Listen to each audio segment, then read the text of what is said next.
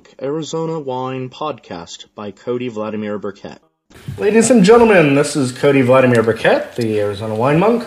I'm here with who I guess I can jokingly refer to as the biggest members of my fan club. I'm definitely the biggest members of their fan club, if they had one yet. Here with the folks from Chateau Tumbleweed. If you guys could go around and introduce yourselves. I'm Joe Bayshard. I'm Chris Potier. Jeff Hendricks. Kim Koistinen. And so what's your role in Chateau Tumbleweed? Joe is the winemaker. Chris is the salesperson. Question mark? Branding, everything with our face. You know, it doesn't really lend it. Yeah, there's so many roles, but yeah, I guess I'd be some design work, some web work, little fruit location or fruit procuring or something. Admin and accounting. Boring. Yeah, number crunchers. Yeah. So, I lost my train of thought already. This is not good. More wine. Train has left. So what was kind of the genesis behind Chateau Tumbleweed? Why the awesome name? And I mean, everyone, when you hear Chateau, thinks, massive estates or, whatever, or like the type of thing that's in California. And then Tumbleweed is just like whimsical and almost magical. It's true. Do you want me to start and then someone else will go? Go for it. Well, we decided we needed to come up with our name. We were already making wine and we knew that we needed to really try to figure out what we would be called. And came up with some silly stuff, but then we we made a deadline for ourselves and we drove up to the White Mountains and stayed in this really nice place and drank a lot of wine and ate some lasagna. And on the way there, we hashed through so many things and we came up with the idea of Tumbleweed because we all came to town without really meaning to. And we just blew in and we kind of got stuck in the wine industry. And then, Joe, you should take over at some point. You were doing well. At some point in the late evening when we were pretty drunk, Jeff was kind of staring off into space and he said, "What if we put a chateau in front of it?" And we all just lost it. It was perfect. And it was there. It sunk it right there. It was perfect. So what's all of your guys' background in the Arizona wine industry? We all kind of got our start in the same place at Page Spring Cellars. Chris was actually the first tasting room attendant there in 2004. Mm-hmm. And then right when Chris was leaving, I left the Sedona Red Rock News and went to work in the cellar there and spent 5 years there. And that's where I met Kim and Jeff. Kim started probably a couple of years after me. We both started in 2008 and left recently. So yeah, we've been then. Joe's bopped around a little bit more after that, and Chris as well. And Kim and I basically just Page Springs. So kind of done our time and now trying to do our own thing. See how it goes. So where are you guys sourcing your fruit? Southeast Arizona currently, but I know Jeff's got his hands on some other fruit that's northern. Yeah, we should be getting a little bit of northern Arizona fruit from the Dancing Apache Ranch. They're willing to sell us a little bit of fruit, so we're excited about that. But otherwise, it's Wilcox, but it's a Cimarron Vineyard. We've got it from Fort Bowie in the past, Lawrence Dunham. Rolling View's been a kind of every year mainstay there, and Pillsbury. I've probably dabbled in most of them there. Dragoon's a huge one. Gosh, the RNAs we're drinking now. There's 8 different vineyards that we worked with in 13. We've been really fortunate. Everyone's wanted to give us just a little ton here and there, so it's been a really nice spice kit. Yeah. Getting fruit from up here is pretty hard to do still. Most people who grow up here have their hands on it and want to keep it for themselves. It's just not that much in comparison to Wilcox. No, not really. Or even Sonoya, for that matter. And there are people willing to sell you fruit down in Wilcox. They have excess, and if you are nice enough and pleasant enough with them, they'll sell you a little bit of fruit here and there. We're not mean and we pay on time. Plus, we like to put the vineyards on the back of our labels because we understand how important the fruit is. I mean, we have definitely aspirations to have our own vineyards at some point, and Jeff is one of the few people who understands how to grow Arizona fruit for a lot of years. Been around a lot of different vineyards too. So we've got a secret ace in the hole. Yeah. Where would you guys want to grow? Down in Wilcox like everyone else, or a mix of Wilcox and here? Or I think we'd like to be up here primarily. Yeah. It's a little more expensive, and probably maybe a little riskier, but I'd much rather be up here if. Yeah, there's some cheaper land up here. I mean, it's not Wilcox cheap, but it's still worth the dream. And we don't have to grow our whole production. Like, even if we had a third of ours as a state, that would be great, and we could still keep up the relationships that we have established. What's your opinion of the Chino Valley scene? I don't know too much about that. I mean, I think it's probably maybe a little riskier area to grow than here, but I mean, not out of the realms of, I mean, it's not that much higher altitude. Just a little smarter about what you'd plant, but yeah, it's still untested as far as I'm aware. For sure, like the Painted Ladies, is that what they're called? Painted Lady and Del Rio Springs are the two that have been doing it the longest, right? Well, Granite Mountain has been around or Granite Creek has been, but they do it organic, so it's really hard to determine how that fruit ages because the minute you get that bottle open, it goes. Right. Mm-hmm. Yeah, I mean, I'm interested. The Dewey area sounds, Cherry Road, kind of out in 179. Wasn't there a guy growing there years ago? Foreman? Oh, you mean the garlic guy? Is that who? No, he's not in that area. The Orm family owns a lot of Yeah, I that. don't know. I was thinking about that. What's the old fellow? Sin. Oh man, no, I can't remember. It'll come to me. Too late. It's okay, you'll just interject it randomly later. Yeah, I'll just scream it out. No, I think there's a lot of energy up there though, and there's a lot of activity, but it's a lot of new vineyards and people getting ideas up there, and we'll see how it works. Yeah. So it's going high elevation, it's a little more challenging, but it can be done. They do it in Colorado. They do it in New Mexico. Mm-hmm. That's true. So going to the guy who grows, Verde Valley versus Wilcox, what grows better here in the Verde? What grows better down in Wilcox? Oh, Have you found that there's a massive difference, or? No, not really. It seems like it's. I think the devil's going to be in the details. Some of these newer varietals. I mean, I think we've already kind of got some judgment on Syrah, Petite Syrah, Grenache, some of the the mainstays in the state, and they all seem to do pretty well all over the state. That's a tough one. Well, That's the a Verde tough Valley one. is kind of a diverse region. There's some cold areas here. It's a lot more diverse than Wilcox, which is just kind of a big flat bowl for the most part, unless you get up into the foothills with some of those. Yeah, that's a really good point. Yeah, there's a lot. We got and there's a lot of untested area. I don't know if there's a lot of room to grow here, but there's all kinds of. I'm just here in Clarkdale. If you could grow grapes, man, there's some neat foothills that who knows what you could do there. And I think you could get a lot of similar character to Wilcox over here compared to the Big Springs Valley that seems to be so much cooler and a little more restrained fruit. Yeah, it's kind of more wilder vineyards here, I guess. Around these kind of crazy mountainsides and but even House Mountain, for instance, I'd like to see what that's like because it's got to be a little warmer up there, but a little more sun exposure, but still chilly. I don't know.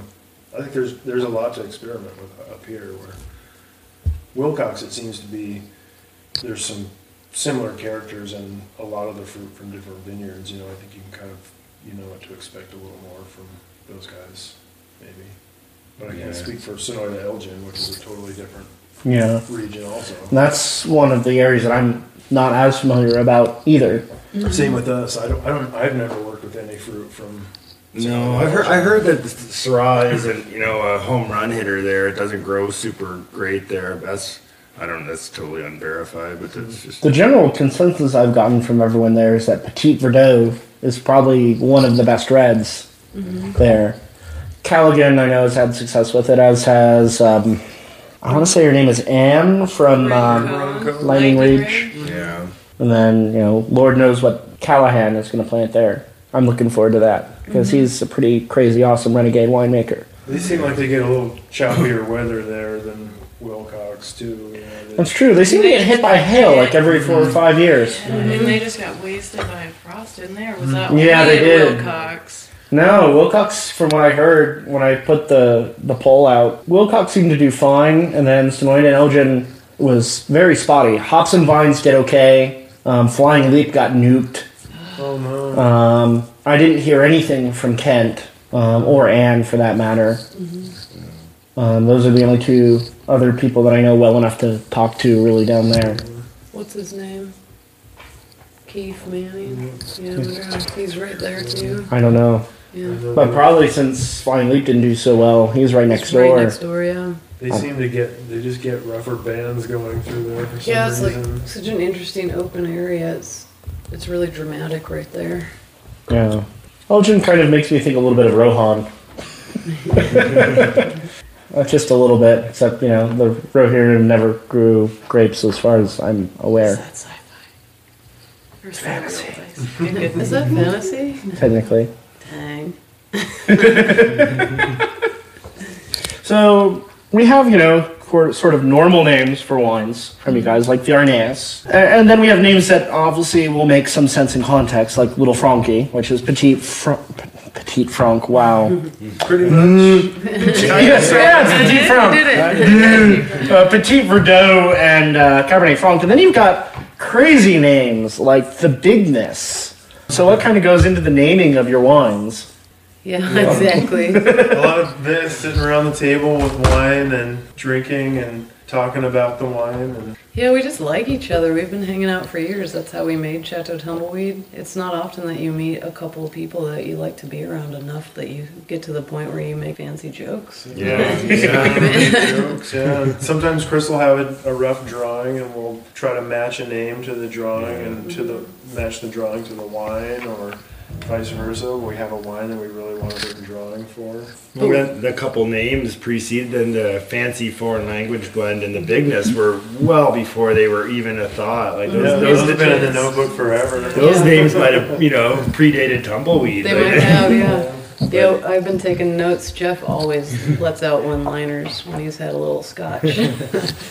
Kim screams out strange stuff. Joe's been key to screaming out strange stuff, and I happen to have a weird imagination, so I'm always trying to write everything down, because lots of things that these three say are flights of fancy for the imagination. It's pretty awesome. But we did use the same premise as coming up with our name for naming the wines the first time, and we went and found a little cabin and drank and ate and went through the naming process, and it was super fun. Yeah, and I think we're quite happy to not, if we don't make the same wine the next year, we're very happy to do that. And Yeah. I just think we get too hung up on making the same wine every year, and we want to have different characters and different tastes, and whatever happens that year happens. Yeah, try to keep it open, just let the wine speak for itself, and keep the creativity open on all levels. But we also like to talk about the single varietal. That's why we don't tend to name it, mask it with a name.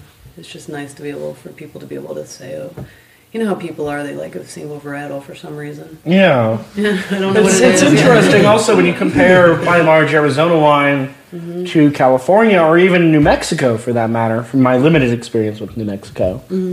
Everyone does more or less single varietals in California. From what I've seen in New Mexico, it's also almost always single varietals. In Arizona, it's that European, almost Portuguese, Italian, less so Greece, but also Spain. Let's throw our wines together in a blend. And France does that too. You very rarely will find, say, a Rhone single varietal Grenache or Syrah. It's always blended with, like Chateauneuf de Pape. It's blended with everything. Right. Even some whites. Let's throw some Roussanne in it. Why the hell not? And it's just always struck me as very interesting how Arizona has kind of done that perspective. On its own. It wasn't like they were driven that way. It's just like... It's just like... I mean, it makes me wonder if it's because we're sandwiched in between those two. Let's do it. The extremes. I think it's also a really experimental state where there are a lot of varietals planted. Like look at McLaughlin's vineyard; it's 60 varietals or something. Still not enough as far as I'm concerned. Yeah, but there's a lot of different things to play with. So suddenly you find yourself in the cellar with Grenache, Syrah, Mourvedre. What are you logically going to do? You're like, oh, I'm going to see how these taste together. Yeah, I'm going to play with these guys. And so I think there's a lot of that. And I also think I definitely have the attitude of why not make the best wine you can. And sometimes it's neat to see the Syrah by itself, but I think you can make a way more interesting wine sometimes by mixing in different components of, light and dark and spice. And, there's all kinds of different palettes, colors to add from your palette. No, I was just thinking, it's funny when you serve wine, people are so hell-bent on a single varietal, and then they wonder, like, they think that blending is new, and it's such a funny concept, because it's so old. Well, and there's a lot of people who will reject a wine because it's a blend, and I think that's just a shame, because those are some of the best wines in the world are blends, and personally, I lean towards our blends more often than the single varietals, because I know that there was some thought put into accenting this and playing off of that. And Speaking for me personally, I kind of go for both. The reason why I like single varietals is if it's a varietal I've never encountered before, it'll allow me to get to know that varietal so that way I can pick it out in a blend. So in the sense, I go for single varietals only to understand blends. right. Yeah, that makes sense. So that way I can kind of, it helps me to kind of intelligently parse a wine. Because parsing a wine is like, it reminds me of the years I took Latin where we took a sentence like, okay, you got to parse everything. What's this word? What tense? What blah, blah, blah, blah, blah, blah, blah. Right. So by drinking single varietal wines, it allows me to kind of understand what that wine is, what it does, what its role in a blend will be. And a great example of this is Arizona Rhone blends. We don't have Carignan here. Instead, for the tannic red that we put in, we use Petit Syrah in all these Rhone blends. So far as I'm aware, no one's growing Carignan. Correct me if I'm wrong. Someone had some. We've had it at Page. No. Not the state. It was No, McLaughlin has Cinsault, right? Yes, Is that he what does we were have gonna get? Cinsault. Yeah, we never got it. No, I haven't We've been to sourced- Carignan's one of my favorite grapes. Joe in the whole sourced it world. from New Mexico a few times. But I have not met any in Arizona, no. But yeah, so instead, here, unless we're getting it from New Mexico like you guys are, we're using Petit Syrah, which has that same sort of tannic background, to me anyway. Mm-hmm. It's just really interesting how we've kind of, again, our palates are thinking along that same line and finding a grape that fits in that mold. I think Carignan would grow great out here. It should. I believe it's a little on the later side ripening, but We've not talked that about it big a of lot. deal. It's definitely on our wish list. Yeah, I think I read it was like thinner skin. I mean, it might need to be babied a little bit, but maybe worth It's it. a neat grape. We're going to jump ahead like 20 questions, because you mentioned the wish list. So if you had your acreage, what would you like to grow? Secondary question to that, are there any grapes that aren't being grown in Arizona yet that you want to see grown here? Albarino is Yeah. my number one vote. White, that's Yeah. what you want. Alps. The Alps. The Alps. I mean, right now there are a lot of things planted. Carignan, I definitely would love to see more Carignan. Yeah, I don't know. I mean, Corvina. Uni Blanc. Well, I know Jason's planted Corvina, so it'll be about 3 more years before we know what that's That's going to do. I know Jeff's that's been great. slowly compiling a list, but I think a lot of the components are things that you understand how to grow and think grow really well here. Yeah, and my list is more like crazy. Like, what would be timed right? What grows well? Yeah. Like, it always is cross-reference with somebody who's, seeking the wine in the back end, who's looking for that end product, and then, because, I don't know, I kind of think about what does well more than, What tastes well? Right. Yeah. It's kind of the detachment. Yeah, that's the challenge, all right, getting you two to coalesce. Well, and certainly some of the later ripeners are a bit of a gamble, I think, in Arizona. Nebbiolo Yeah. definitely is a gamble. Yeah. Yeah, and it's such a cool. It's funny because Mourvedre has been absolutely. rough Just a hangs lot. hangs until the end of October. And Yeah, you just get nothing. Sometimes cab can be a challenge, you're just waiting and waiting Definitely. for color and There's some strange Italian varietals. There's a fellow that I know whose brother and sister propagate an Italian red that I can't remember the name of. It's a strange. Anyway, he's offered some cuttings Oh, coming nice. from California, from a colder growing area. I'm sure we'll source strange stuff. And yeah. Grease varietal should do Yeah. good here. We've talked about Portuguese a lot for color. Yeah. Tinta Cow and Sazao. Tariga. Yep. I've been recently getting big on Georgian varietals, and Ooh, explain. See, how about you? Do you have any strange? yes, my wish list is almost exclusively populated by Greek and Georgian varietals. Wow. Do you see that article that's where the wine started 2,000 years Yeah. before, like we thought? Which is again one of the Georgian grapes makes to not look light. Or it's just so inky. So literally, the name Saperavi means ink. Saperavi is such a nice word. So here's the thing about Saperavi: it is drought tolerant, cold tolerant, heat tolerant, mid to late budding, mid to late. I mean, you would run the risk of it there, but other than that, on paper, it seems perfect. Nice.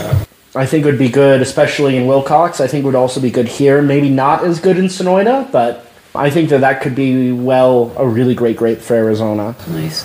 Regular Tikio, I've been thinking about a lot, but it's prone to suffering from potassium deficiency, which is a problem we have in Arizona from what I've been talking to. So that's kind of off the list now, but Xenomavro still is. And Xenomavro literally means sour dark. The best way I could describe the taste of a Xenomavro, it's kind of like a half Syrah, half Nebbiolo blend. Ooh. That sounds like a nice thing. Yeah, it is. Sagrantino I want to see more of. I know Rob Hammelman planted some, but... I've got to assume Maynard's got some plan. Yeah, for too. sure. He's I've been heard talking that. about it for years. He has. It's so been coming out of his mouth. He's got to have some over on Elefante. Elefante. Yeah, I bet. I don't know his varietal list over there, but I know he put some pretty obscure Italian varietals in the ground. I haven't seen any Sagrantino on his list, but of course I've never talked to the man really. He's been talking We about should it do for a years. podcast with him. Yeah, that the day that happens is the day. I get to film it because it would be so weird. Yes, exactly. So we've got Xenomavro, Saperavi. For whites, Albarino is on my list, mostly Yeah, to for prove a sure. point to one of my exes. The reason being is that if she was a grape, she would be Albarino because it grows great by the sea. And her argument for why we broke up, because she was a marine biologist, is like, I can't be away from the ocean. Right. So if I take this bottle of Albarino and show her and it's good, I'll be like, hey, I'm not by the sea. I'm not by the sea. This Albarino that's your grape is You great. can't be a marine biologist in Arizona. Although that's kind of fallen by the wayside with recent relationship Standing on the developments. That, goddamn seafloor. yeah, how much Can't get more any better marine than can you that. get? Which is interesting because you almost get sometimes on the nose of a lot of Arizona wines, especially here in the Verde Valley, sort of like sea salt. I get that for sure. Yeah. But going back to the wish list, Albarino, Mishketli, and Risketli, which are Georgian whites. I'd like to see more Arnaz. Absolutely. I would like to see more Picapol. I think that's a pretty interesting varietal. I know there's a lot of people growing it, but... Are there? Yeah, I know that But not Todd is, other- but that's Todd and Keeling is... and I think Kent is growing it too. Yes. And those are the big three, and I think we need to see more. No, and Flying Leap is growing it too. nice. So you got 4 places that are growing it, and I think we need to see more of that. I actually drank the Meschioli today on Mingus Mountain while I was hiking, and Was it delicious? it was delicious. It was mostly Picapol too. Yeah, it's getting great reviews. I haven't had it yet. Well, shit, had I known, I would have brought you the rest of the bottle. I can probably find a bottle, I bet. Escabasis is getting out there. I missed all the rosé in cans because he's all out of it now. I know, it was really good. I got one at the Devoured event. It was good. It was a really smart move. It was making news, like some Oregon winery made news because they were putting rosé in cans. And I was like, shit, Arizona, go Todd. Like, Yeah. he's way It was ahead cool. of It had a little fizz to it, and it was super refreshing. I was Smart. hoping to grab some of that, but it was long gone by the time I got a chance to ask. I'd like to see more Petit Verdot, but that's already we know is good. Other grapes on the wish list is Senetica, which is Greek white. I'd like to see again more of the Portuguese varietals here too. Yeah, it makes sense, doesn't it? And that's kind of my wish list, but Saperavi is big. Because I think just looking at everything I've heard about it, I mean, case in point, they're growing it in the Barossa Valley in Australia. They're growing it in the Finger Lakes. Opposite extremes. And they're also growing it now in Kansas, of all places. And my friend Sarah is on the ground there, and I've told her, when they release their Saperavi, buy a bottle for me, I will recoup you the cost, even if it's up to $100. Nice. Because I need to see what that grape does there. Right. I mean, what this conversation does is make me want to just travel and drink wines. Like, spend 2 years figuring out what else we could plant. Yeah. I gotta get out of the country more and all over the country more Yeah. to make these decisions. Dang it. Yeah, Right? it's too big a list. It is. We need to get Well, that's why you just charter need a 100 plane. acres and just find an acre of everything. Yeah. That'd be one hell of a field blend, too. Yeah. It's a lot of work. Lay blend. The blend. There's something going on. You've got to try this 13 Franke. It's fantastic. It's young and tight, but it smells so pretty. I know. I was horrified. I know. I'm sorry. Well then, If it's young and tight, I guess I have no It smells no so choice. Don't talk about her mood. This is why I know this one is like the 90s. You said that. Such a nice nose. Can't Oh, get it wow. right here. I know it's super vibrant. The pencil shavings and banana from the Interview Petit them. Verdot are there, and then we've got this bright sort of spiced fruit. We should interview them. What? When the children pop their head out, I said we should interview them. Oh. It's just the real tumbleweed. Yeah, Sitting around this Story table with the about children. You wanna, how boring it all is. yeah, you want to know the real owners? There they are. In your experience, what varietals are the easiest to work with in terms of winemaking? I think it's less the varietal and more the grower that saves you the work.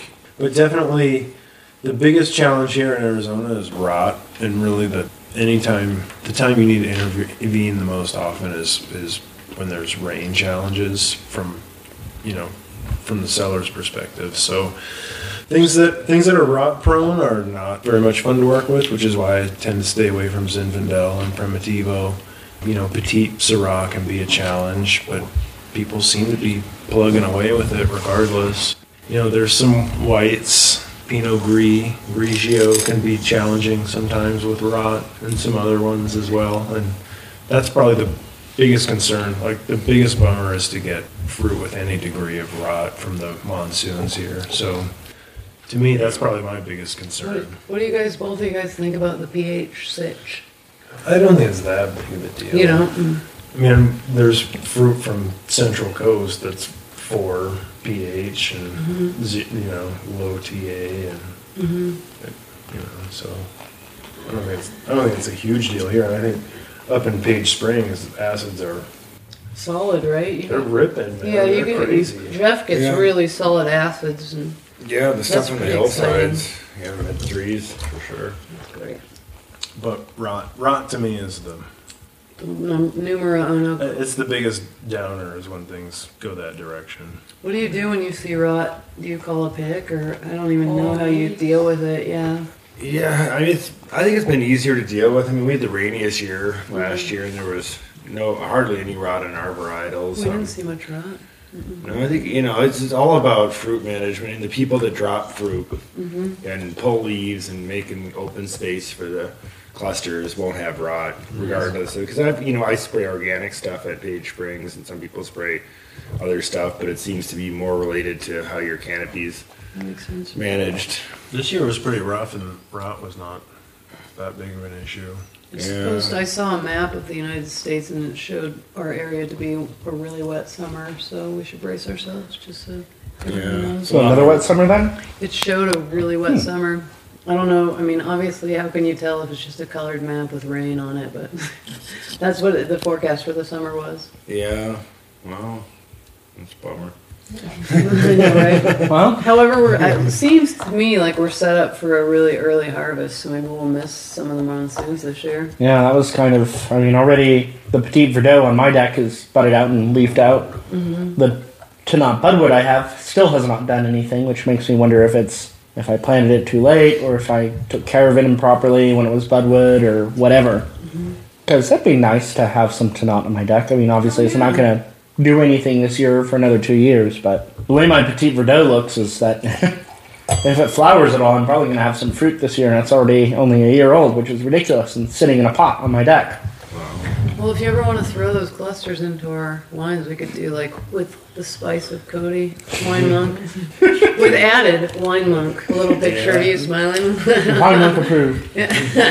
Like I said, I've already told you guys this, but if you ever want to name a wine after me, go ahead. Thanks. You know that will happen. Yes. So talking about the 2014 vintage, what shows the most promise out of the 2014s that you've made? That's a tough question. It is. Joe did some really cool stuff in the cellar that I can speak about, but I mean, I don't know that I have any. It depends on the mood for me. Yeah, it does. What wine I'm. Jeff, what do you feeling think at the time. about some of the fruits that you saw and transported, and anything stick in your mind as a memory? No, I think it's hard. Yeah, it is really hard to I say. mean, we're working more and more with. I mean, right now with Cimarron vineyards, and the quality of the fruit is amazing. So, that Tempranillo and Syrah from him and Graciano is driving a fair amount of our blends for 2014 in the reds. Yeah, and it was beautiful fruit this year. The prettiest that I've ever seen. I'm happy to get fruit from Cimarron and Todd as long as we can. The Arnaise is fantastic. We're just drinking it right now. It was nice to. Yeah, the Arnaise and Verdillo came in at like really good numbers this year. Now it's triggering my memory. I'm like, okay, Yeah, no, it's hard to remember when you have so much going on swirling up there. But Not to mention, crush season is always a blur anyway. It is. Yeah, Dragoon's Whites came in really beautiful this year. Yeah. Thumbs up for sure. We made one whopping barrel of Cab Franc Little Frankie is half Cab Franc from Michael Pierce's and Dan Pierce's Rolling View Vineyard, and that stuff is Gorgeous. It's amazing. It's a real geeky Cab Franc, but for real Cab Franc fans, it's something special. Yeah. So. Super high standards down there, definitely. Yeah, Dan is super meticulous. We There's guys a were putting him there's in. a podcast you should do is Dan Pierce. Oh, yeah. I would love to. I've done one with Michael. Have you met Dan yet? I did. Okay, good. Yeah, you have to do it. Yeah, he's a character, but he's a hard worker. Like anything coming out of that thing. I'm sure the whole family. I'm sure Michael's down there a lot too. But Dan's just relentless. It's Yeah, no, it's true. I mean, we know Michael more and love the hell out of him, but Dan is just like his own interesting character. Jeff has a good relationship with him. They talk like salty sailors together. Dan talks like a salty sailor to everyone. That would be a fun name for a wine too. Yeah, that's true, right? Except for I hate salty wines. I really do. They piss me off. Well, it doesn't have to be an actual salty wine No, it's per true. se. You're right. But they have a really cool vineyard that's, a little more austere and a little more restrained, I think, than a lot of the vineyards like right next door to them. And so, I would love to keep getting fruit from those guys and keep getting that Cab Franc. So that's that's 24 cases, but that'll be a cool little barrel to bottle. In both Rolling View and Cimarron, you can just sense the love in the fruit. It's just like so obvious that they're putting straight love into their And land. they're next door neighbors, and it's very different character. For sure. This is going to be another wild question, tangentially related. What, in your opinion, is your favorite wine that you guys have made? Wow. Your That's face. tough. Your face. It's really hard. I'll stick by the Wild Willie Cox 2012. I think it's stuck in the sales role a lot, you have to find something that really shows the entirety of what your team is doing. And Willie shows Arizona's fruit, who we are, which is kind of restrained but interesting. It's got a good backbone. It can pair really well with food. It's fruity and romantic, but not a hammer. And I just think it keeps getting better.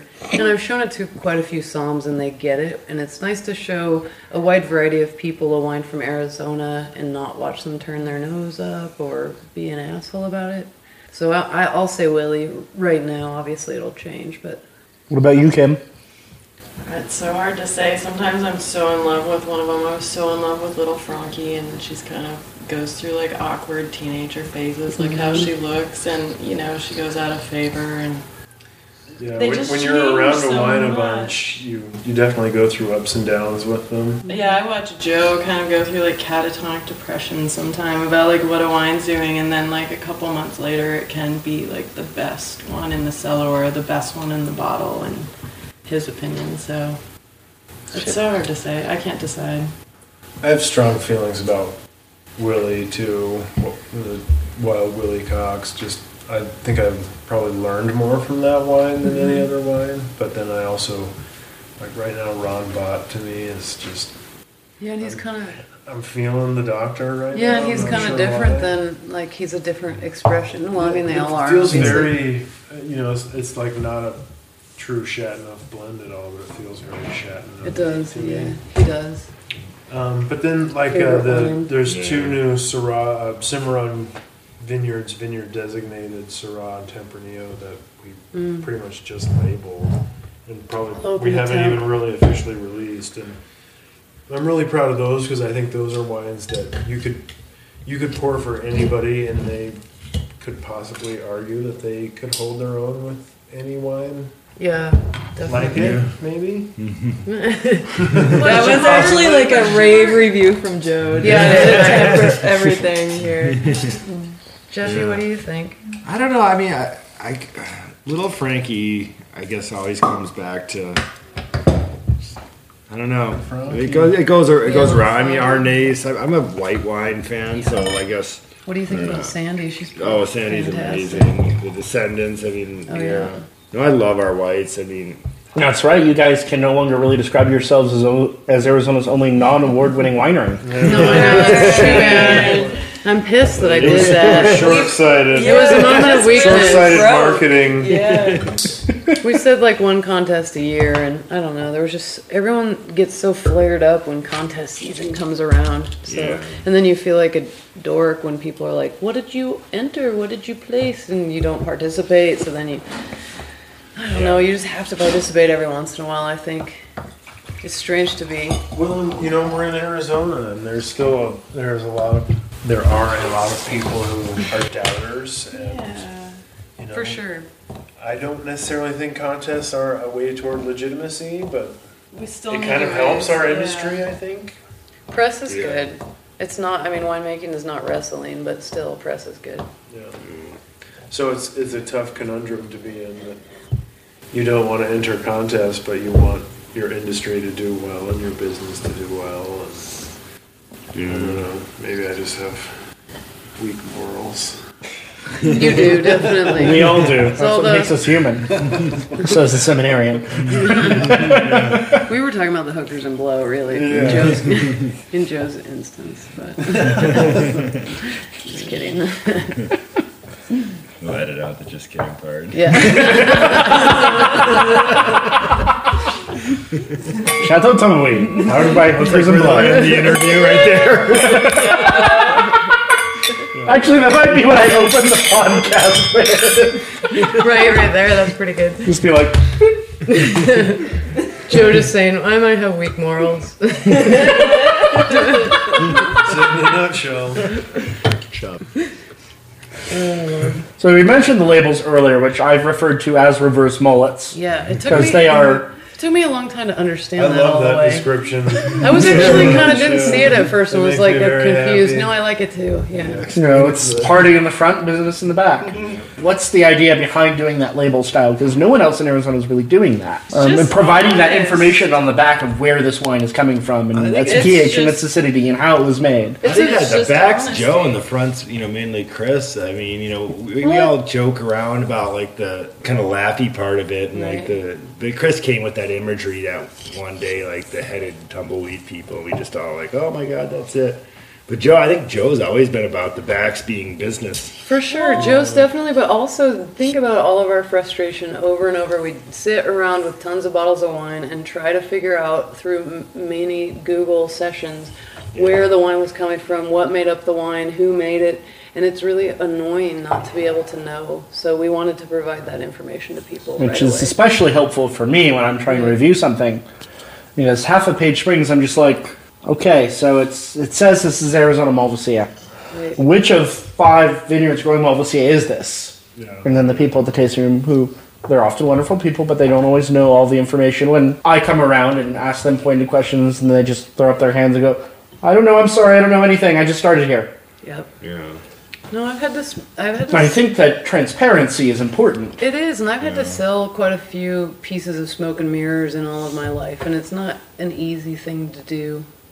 So it's a lot hard easier to be pass all that honest. information along to everybody also, but for me, I'm a geek, and there are things I want to know, and there are things I appreciate being on a bottle of wine, and I try to get all of those. There are still a few things that are not on there that I would like to get on, but We'll get there.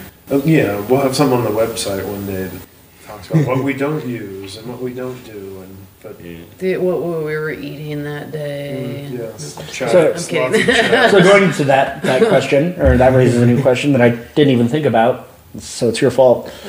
What don't you do with your wines? We don't do. I don't do much. I think if you're on top of it during harvest, you don't really need to do a lot, and that's the key to it. And planning. So, there's all kinds of additions you can make. We do use enzyme for maceration and clarification. That's really like one of the only weird chemicals we use. We don't use bentonite. I don't heat stabilize, so we don't use bentonite in whites. We don't find whites at all.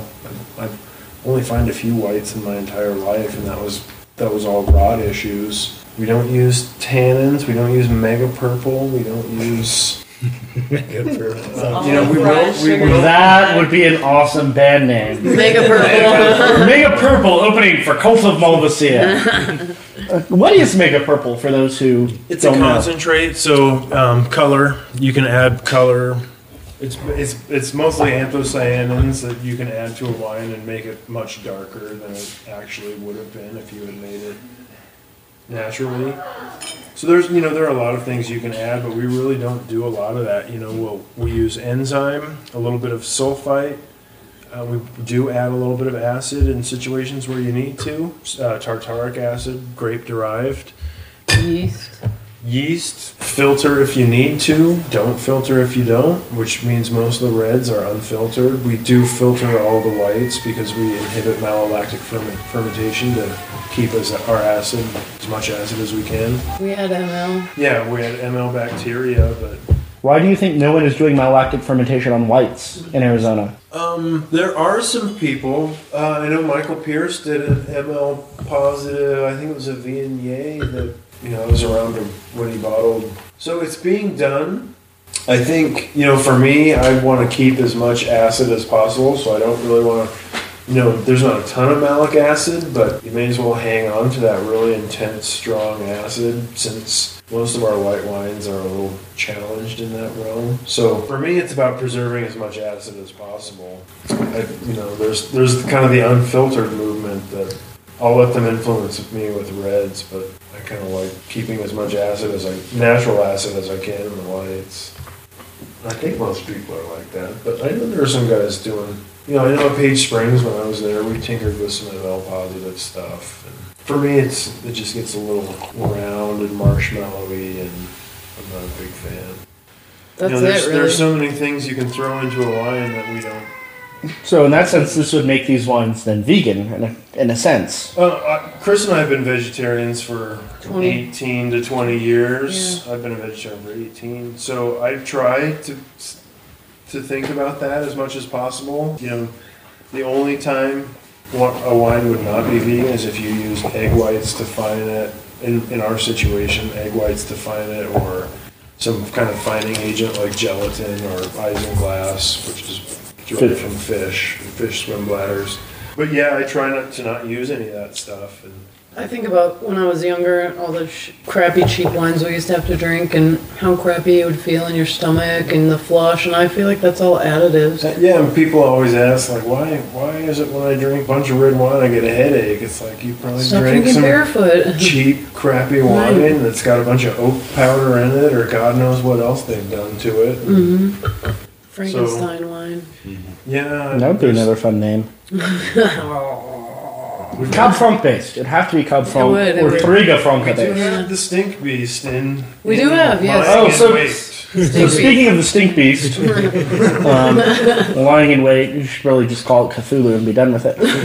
What is in store for Chateau Tumbleweed?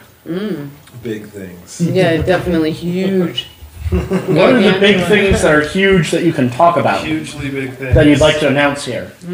Or if anything. We're about to have a toilet in our tasting room bathroom. That is huge. Yeah. Huge stuff. The doors are going to go up. The doors are going up soon. We got yellow bins in, which are so bright and exciting. Have some bright yellow picking bins now. The winery is slowly getting close to opening. Our tasting room will be open soon. Jeff is going to start putting some new trees in really soon and building a small fence for the patio seating, which is really beautiful. We're about to plumb the chiller so we could. Are you going to be growing vines on the patio? No, not Only yet. if they're in pots. Yeah. Or town code. So where's the tasting room located for those who don't know? 1151 West State Route 89A, Clarkdale, Arizona 86324. Yeah. It shares the driveway with Olson's Grains on the 89A roundabout side if you're heading towards Jerome. Very exciting for us. It's big time. We're just, humble, basically workers. So it's really exciting to have our dream coming into fruition really fast. And we're pushing on it hard and it's happening really quick for us. We're lucky and grateful. So what wines are you going to be releasing at the opening, or have you figured out yet? Yeah, we haven't released the 2013 Bigness, the 2013 Little Frankie, 2013 Cimarron Syrah, 2013 Cimarron Tempranillo. Which we're drinking right now, and holy freaking Right? shit. So good. What do you think? It's like it's gone into bottle and we haven't spent a heck of a lot of time with it, really. It's fantastic. It's definitely one of the top 3 Tempranillos in the state I've tasted, for sure. Sweet. We only made a barrel of it, so. Good thing I got a bottle when I was bottling. It's true. I'm Thank gonna you for hoard- bottling always. Yes. The Wine Monk very much supports us in slave labor, which we really appreciate. Oh, it's not entirely slave labor. I get paid in wine, which You is do. always good. Yeah. Well, let's see what else Mutually is beneficial. happening that's exciting. Oh, we will also probably release, we have a 2014 Miss Sandy Jones, a 2014 Arnace, a 2014 Verdelho, and a 2014 Rosé, which are waiting for label approval, and then the print of the labels. So they might be maybe a couple weeks behind the tasting room opening, but they'll be there. We'll have a lot of wines to pour Yeah, there. definitely. We also have 3 that we've just released that are probably not being poured anywhere. They're not, yeah. So Yeah. we could easily have 12, 15 wines to pour. Yeah, we're actually in a really great position because we have wines that are bottle aging right now, which is fantastic because I know That's really rare in Arizona. it is rare. We always I want to keep that part of the program as much as possible. But we fix the bottle for close to a year or 9 months before we release them. I think it really helps. well, yeah. I mean, this Tempranillo is fantastic, but it'll be amazing in 3, 4, 5 months. Which is not when I'm going to drink mine. It's probably Are you gonna hold it longer? It is in my wine fridge. I have 4 wine fridges now. I have 2 that are denoted for reviews That's awesome. because I keep getting more and more and more, and I'm just like, the whole reason why I started the blog in the first place is because when I started writing for The Noise, people would say, oh, you need to review this, you need to review that, and so I'd buy bottles or occasionally be gifted a bottle, and it's like, okay, I'll put it in the stack, and then, the stack got too big, and it's just like, there's no way I can get these with just 12 wines a year. So how can I expand this? Right. Okay, blog. And then from there, the podcast kind of developed from that. It's kind Makes of a sense. joke, because 2 of my friends got engaged, and I sent them 2 bottles as their presents. And then they said, well, we should drink it together. We should drink them together over Skype, and then you should record it and turn it into a podcast. And I was like, That's a great idea. exactly. That is kind of a neat thing to do with distant friends and stuff. And it's connected to back when Mia and I were in college, and we would always get drunk together over Skype all the time, just like dealing with problems in our life, and just that would be our sessions of just hanging out and let's just vent over wine or booze or whiskey or something. But yeah, that's kind of how the podcast thing started. It's just kind of by accident. It's like, oh, okay, and then there. And then it's also a great way for me to get to talk to people, learn about the industry that I found myself in. Because someday I would like to have a vineyard of my own, maybe. Nice. Someday. So anyway, that's how that kind of all got started, and It's I like pretty to help cool. the wineries when I can, just help, providing myself with slave labor, more or less, for bottling and that sort of thing. But in the end, I also have 2 fridges. One is for whites only, for pleasure drinking, or whites for aging, which I have 2010, 2011, 2012, 2013, and the 2014 Malvasioas from Stronghold I'm hoping to save up for vertical tasting. No one's really done that research. No, you're right. And then, so someone has to, and it might as well be me. And since I love Malvasia so much, and I drink so much Arizona Malvasia, it might as well be me. Because I agree. I'll bite that bullet. Yeah. Twist my arm. Yeah, exactly. Fine, I'll do it. God. Well, you are doing a great service to the Arizona industry. I think I really like your job, and I think you're doing a great job at it. Well, thank you. It welcome. means a lot to be liked. Because there are some days where I feel like I'm like, what the fuck am I doing? Well, We talk about it a lot. I have that same issue. You know, isn't that the human condition, right? But we do, the four of us talk about it a lot. We like how unbiased you are and that you're joyful about what you're doing and it makes everyone feel good. And you don't have a bunch of negativity running through your words, which we really like. Yeah. Yeah, it's nice. You're a good going to be reviewer. the premier reviewer. It's a for great sure. knowledge. Well, so far I already am because no one else has stepped up to the plate just as keep far as going. I'm aware. It doesn't matter. You're years ahead of them anyway. Whoever tries to get on your tail, doesn't matter. When Wine Spectator finally pulls its head out of its ass and starts rating Arizona wine again. I like to imagine you driving by them and flipping them off and we're taking pictures. Oh yeah, I would totally. Their whole rating system is I have so many issues with because Agreed. It's literally like 6 people sitting in an ivory tower going over their glass going, this wine has the tears of the undead children and aged truffle oil from the island of Rhodes and Right. I'm not much of a fan. germaniums from Bavaria. Yes, right. quite. This wine is acceptable. It gets an 85. Right, isn't that subjective? It's your experience, and you can't get like 5 rich people in a room doing That it. publication could disappear tomorrow and I wouldn't notice. Yeah, same here. Same with the competitions. Yeah, no, absolutely.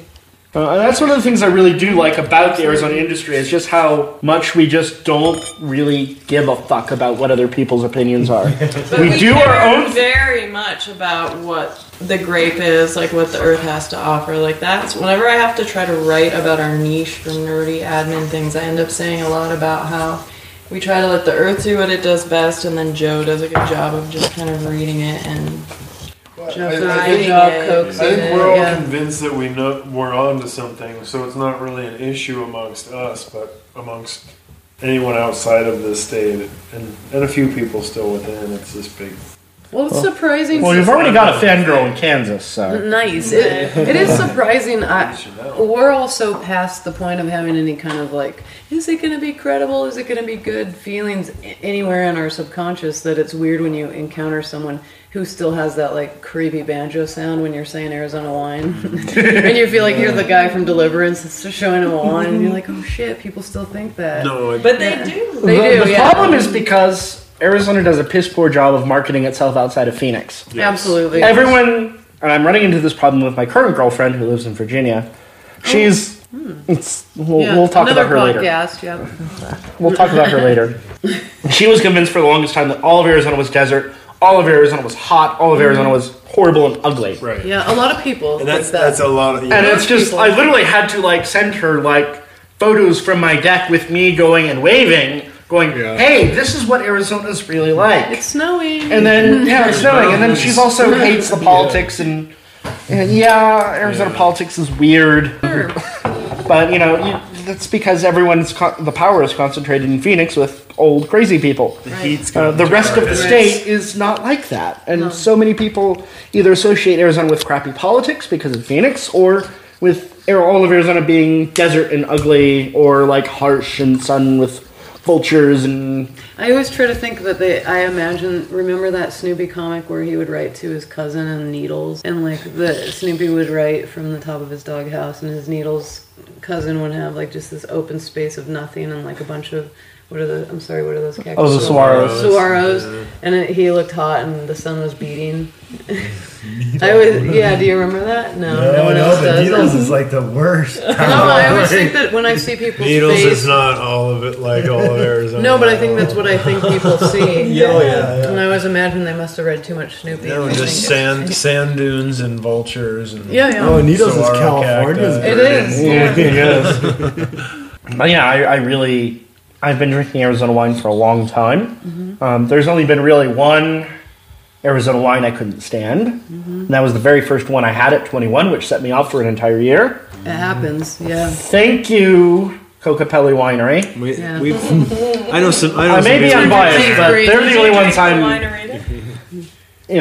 they will have to kowtow to me if they want me to change my opinion of them because of that one wine was so bad.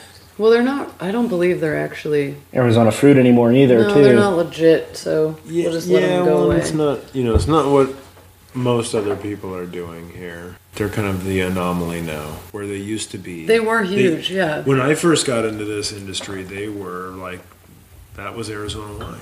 It was. I remember in Phoenix there was a couple of restaurants that they owned, like with Cocopelli only bottles sold, and that stuff has gone way by the wayside, which is fantastic to watch.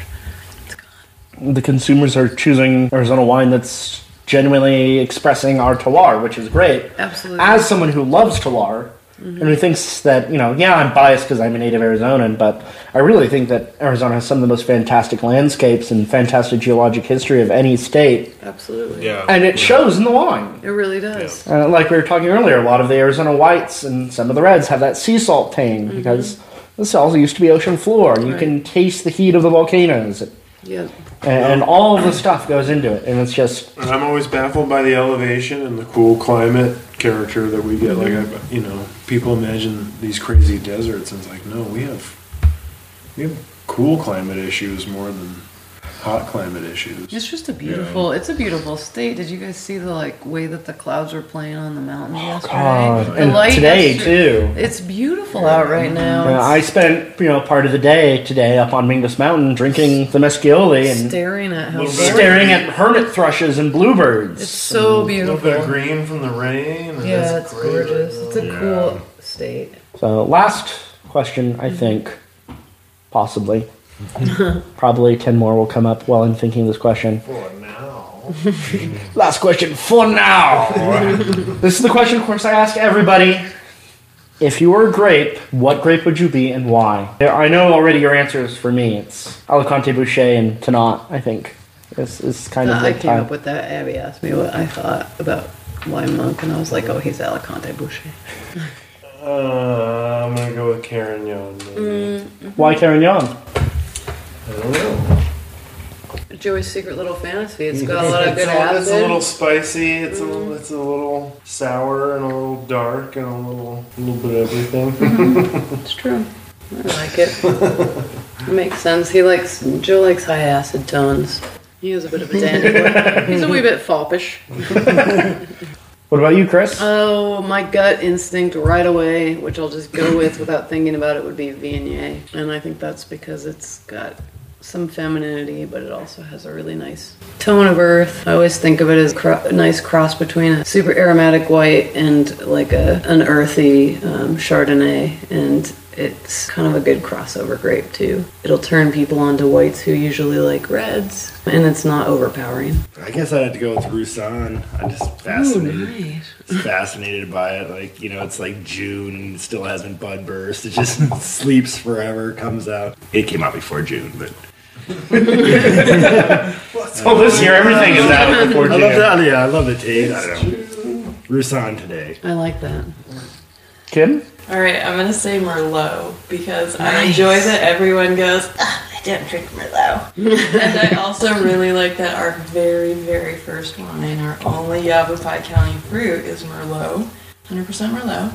And it's doing weird things, like Joe will compare it to a Nebbiolo for body, is that right? And in characters, and I'm excited by it. I like the one that everyone goes about. This was the whole cluster? Or? Yeah. Yeah, it's very nebulous. Where was the fruit from? Alcantara, Barbara. That's what started us, yeah. That was the first drawing. First drawing that Chris did. Yeah. Have you had it? Yeah, you'll love it. I can't believe you haven't had it. Well, we started with it. really Joe part of laid it the down. Maybe Mexicans. it's.